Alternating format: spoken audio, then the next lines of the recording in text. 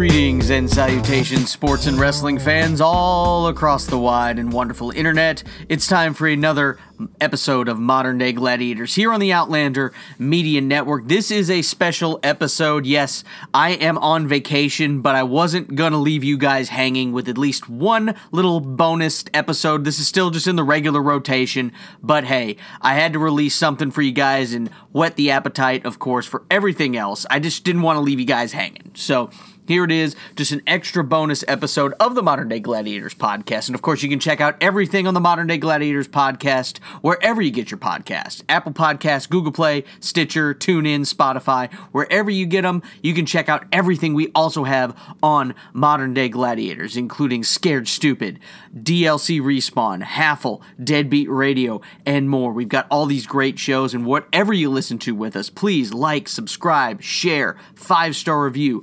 All of those are at outlandermedia.net as well, so check them out. But let's dive right into it. And this one is just a special episode, and we want to talk about, it's been 10 years since these started, and you know them. If you're a sports fan like me, you know what I'm talking about when you hear this theme. What if I told you he wasn't the greatest? You know it. You know it. It's ESPN 3430. They started 10 years ago this year, and you just look at what they've done in those 10 years and the fact that they have pretty much completely changed the landscape of how we cover sports movies in this country. These have just been great documentaries. It started out as just 30 different filmmakers making 30 films for ESPN's 30th anniversary. And it changed so much more in those 10 years into everything. They've won Emmys, they've won Oscars, for crying out loud, because of some of these great films. And we'll talk about these great films here in a second, but just everything that has happened.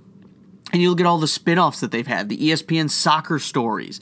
They even have a whole podcast network that they do. We wish it was part of the Outlander Media Network. But again, they've got their own podcasts. They've got, SEC Storied as part of that. They also did the 9 for 9 with the Title IX ones with the anniversary of all of that, with a lot of women's sports focus. So you look at all of these things and see the empire that they've created with this. And you got to credit ESPN for going with this. ESPN's made some questionable decisions over the last 10 years, but doing more 30 for 30s is definitely not it. It was wonderful.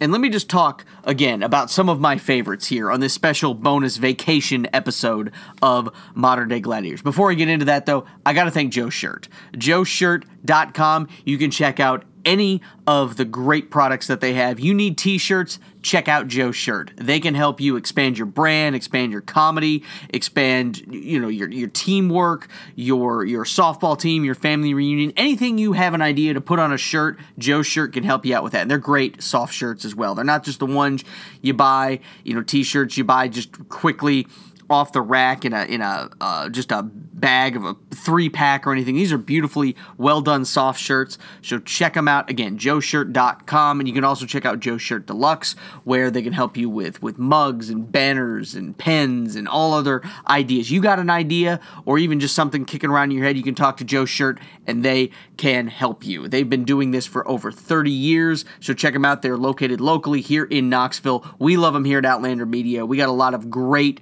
merchandise coming your way, courtesy of Joe Shirt.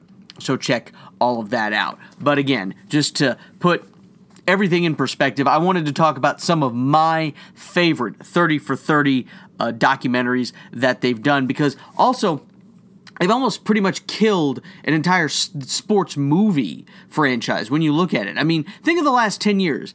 Have there really been any good sports movies in this realm?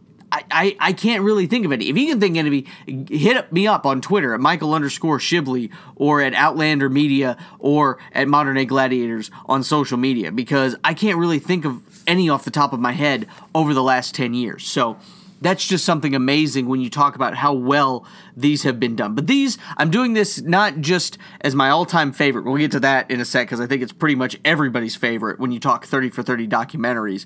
But these are all just pretty much in chronological order of the ones that I really like. And the first one was Small Potatoes, Who Killed the USFL. That was one of the first ones that came out, and it was really enjoyable just to see what this, because I wasn't really alive, or I was a really, really young kid when the USFL started and folded. So it was interesting to see what developed with it and the just pure challenge to the NFL. And one of the other things that is really interesting looking back on it, especially now historically, is the fact that one, of course, the major players and one of the owners of the franchise is the Generals franchise was now President Donald Trump. And you look at his thought process with running the USFL and being a major player in there, and the lawsuit that came out of that suing the NFL for being a monopoly, and the USFL deciding that they wanted to try and run games in the fall, and all these different things. And you look at Donald Trump, that's when people talk to me and we talk about Donald Trump when he was running for president.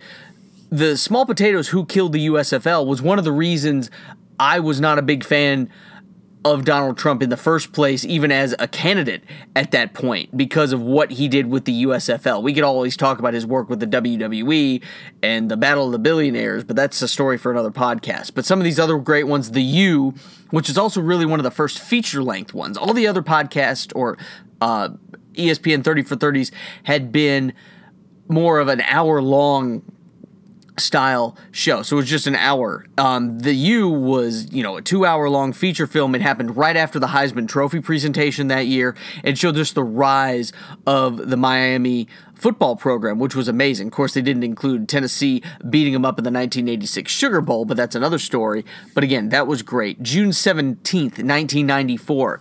You talk about all the great things that happened in the world of sports that day. The opening of the World Cup, Arnold Palmer's last round at the U.S. Open, the Knicks in the finals, the Rangers Stanley Cup finals victory parade, all of these different things happening, and at the same time, O.J. Simpson and the Bronco chase was happening. It was just a crazy, just mass amount of sports and everything going on. Of course, we'll get back to O.J. here in a minute. The two Escobars, when you talk about soccer in South America, and pretty much anywhere with soccer outside of the United States, and you look at what Colombia did and the parallels of Andres Escobar, the soccer player for the Colombian national team, and of course Pablo Escobar, the head of the Medellin drug cartel, and what ended up happening with Andres Escobar scoring that own goal and then being killed back in Colombia.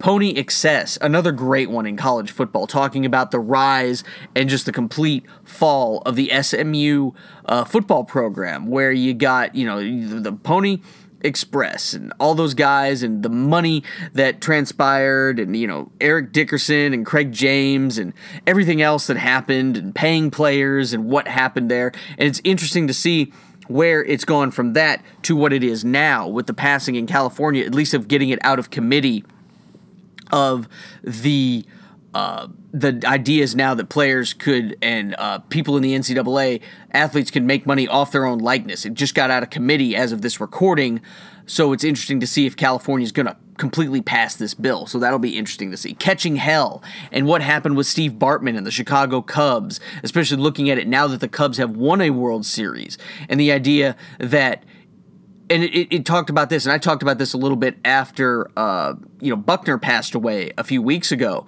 where we don't need, Red Sox fans don't need to forgive Bill Buckner, and Cubs fans don't need to finally forgive Steve Bartman. They need to forgive the fans that treated him like garbage after what happened, and death threats and all that stuff over a game. You look at Roll Tide, War Eagle, which again just talks about the Alabama-Auburn rivalry and everything that stems from that. Broke, which was another just great documentary talking about all these athletes who make all this money, but they're so young and have never learned what to do with all of it, because so many of them don't come from wealthy backgrounds, and the fact that so many of them end up broke after having tens of millions of dollars. One of my favorite things, though, when they talk about why these guys do it, and I think it was Susie Orman, but don't quote me on that. It's one of the women who was on that documentary talked about how one of the reasons they make these terrible decisions is because it's not sexy to buy mutual funds, even though if you want to protect your money, that's a great place to put it. Ghosts of Ole Miss, you talk about where Ole Miss had trying to get Meredith onto campus at Ole Miss and the governor shutting him down, but yet while all this racial tension and everything was happening on campus, the football team they were going undefeated, which was just amazing when you look at that. And, what even happens now when you look at the player protests that happened this last college basketball season when Ole Miss players took a knee during the national anthem because of a Confederate rally happening on their campus. You don't know Bo Jackson, one of the greatest athletes of all time, and everything that happened in his career. You look at Survive and Advance, Jim Valvano and NC State and the great run they made in 1983. And then, of course, Jimmy V's just heroic battle with cancer. Bernie and Ernie. I had to put a Tennessee one in here. You talk about Bernie and Ernie and what they did with Bernard King and Ernie Grunfeld at Tennessee in that time. That was just great. The Price of Gold, Tanya Harding, Nancy Kerrigan, just a story that took America by storm with everything that happened around that. Just another great, great documentary. The U Part 2, talking about everything that happened after Miami had won all those national championships. The one other one they won in 2001, the one they should have won, besides having that penalty flag thrown against Ohio State in that Fiesta Bowl. You look at all of that. The Four Falls of Buffalo Bills going to the Super Bowl 4 straight times and not winning any of them.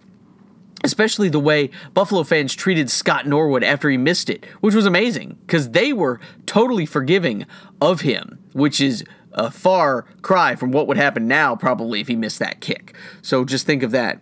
Fantastic Lies about Duke lacrosse and everything. It was one of those where people almost, you would think about it, they're just waiting for a bunch of, they would think that privileged white guys to screw up and do something and make them the villains. And the fact that everything was just pretty much made up of what happened. It was another amazing, amazing story.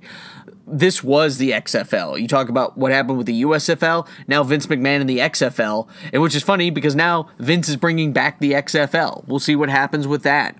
Nature Boy, woo, Ric Flair, and just the amazing life that Ric Flair has had. Again, just a wonderful documentary. The Last Days of Knight, Bobby Knight and what he meant to Indiana, but then the fact that he pretty much couldn't change with the times. And the fact, again, and you look at it with Bob Knight, you almost look at what happened too with Joe Paterno, and the fact that people rallied to protect the coach, even though you look at it, when you look at it from someone outside of that circle and you see, oh, this is obvious that he's got to go, but everybody on the inside is just can't make that decision or don't want to see that happen. You look again, the soccer stories they did. Hillsborough, talking about the death of all those Liverpool fans and how it was for so long blamed on hooligans rushing the gates and all this other stuff. And then when evidence finally came out and it was proven that those 96 people didn't pass away because of that, but just bad planning by people in charge who should have known better.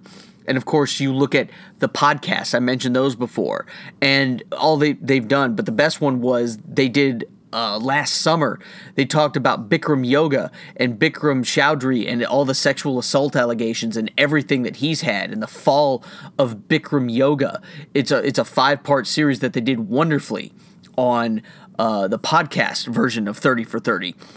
And then you look at, again, you look at the 9 for 9, Pat XO. You talk about what Pat Summitt meant to women's basketball and everything. So all of those things. But then, of course, the pinnacle of all of this is the Oscar-winning documentary that they did, OJ, Made in America.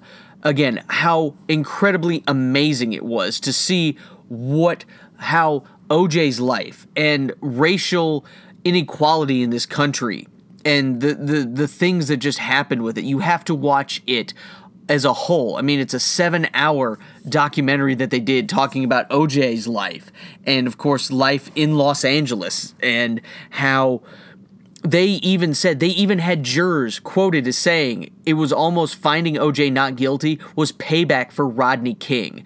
It's amazing to see, and again, amazing to watch. And again, check that out, and that will just get you an understanding of what that tension was. Because when all of this was happening, the Bronco chase, 1994, the trial and everything, I was 11, 12 years old. I didn't fully understand it. And a lot of people who probably have seen this documentary, or there's a lot of people who listen to these podcasts, you weren't even born in 94, 95. You weren't even alive yet. And you need to watch and just see what America's justice system did and everything that happened in that case. It's just amazing to see. So that's going to wrap up just what we've been talking about here on Modern Day Gladiators. Wanted to give you guys a little bonus episode here as I'm on vacation, so I wanted just to leave this out there for all of you guys to listen and enjoy. And of course, again, if you like what you hear, please like, subscribe, share, comment. I want to hear your feedback on this. So again, I'll be back with a fresh new episode next week. It'll be great.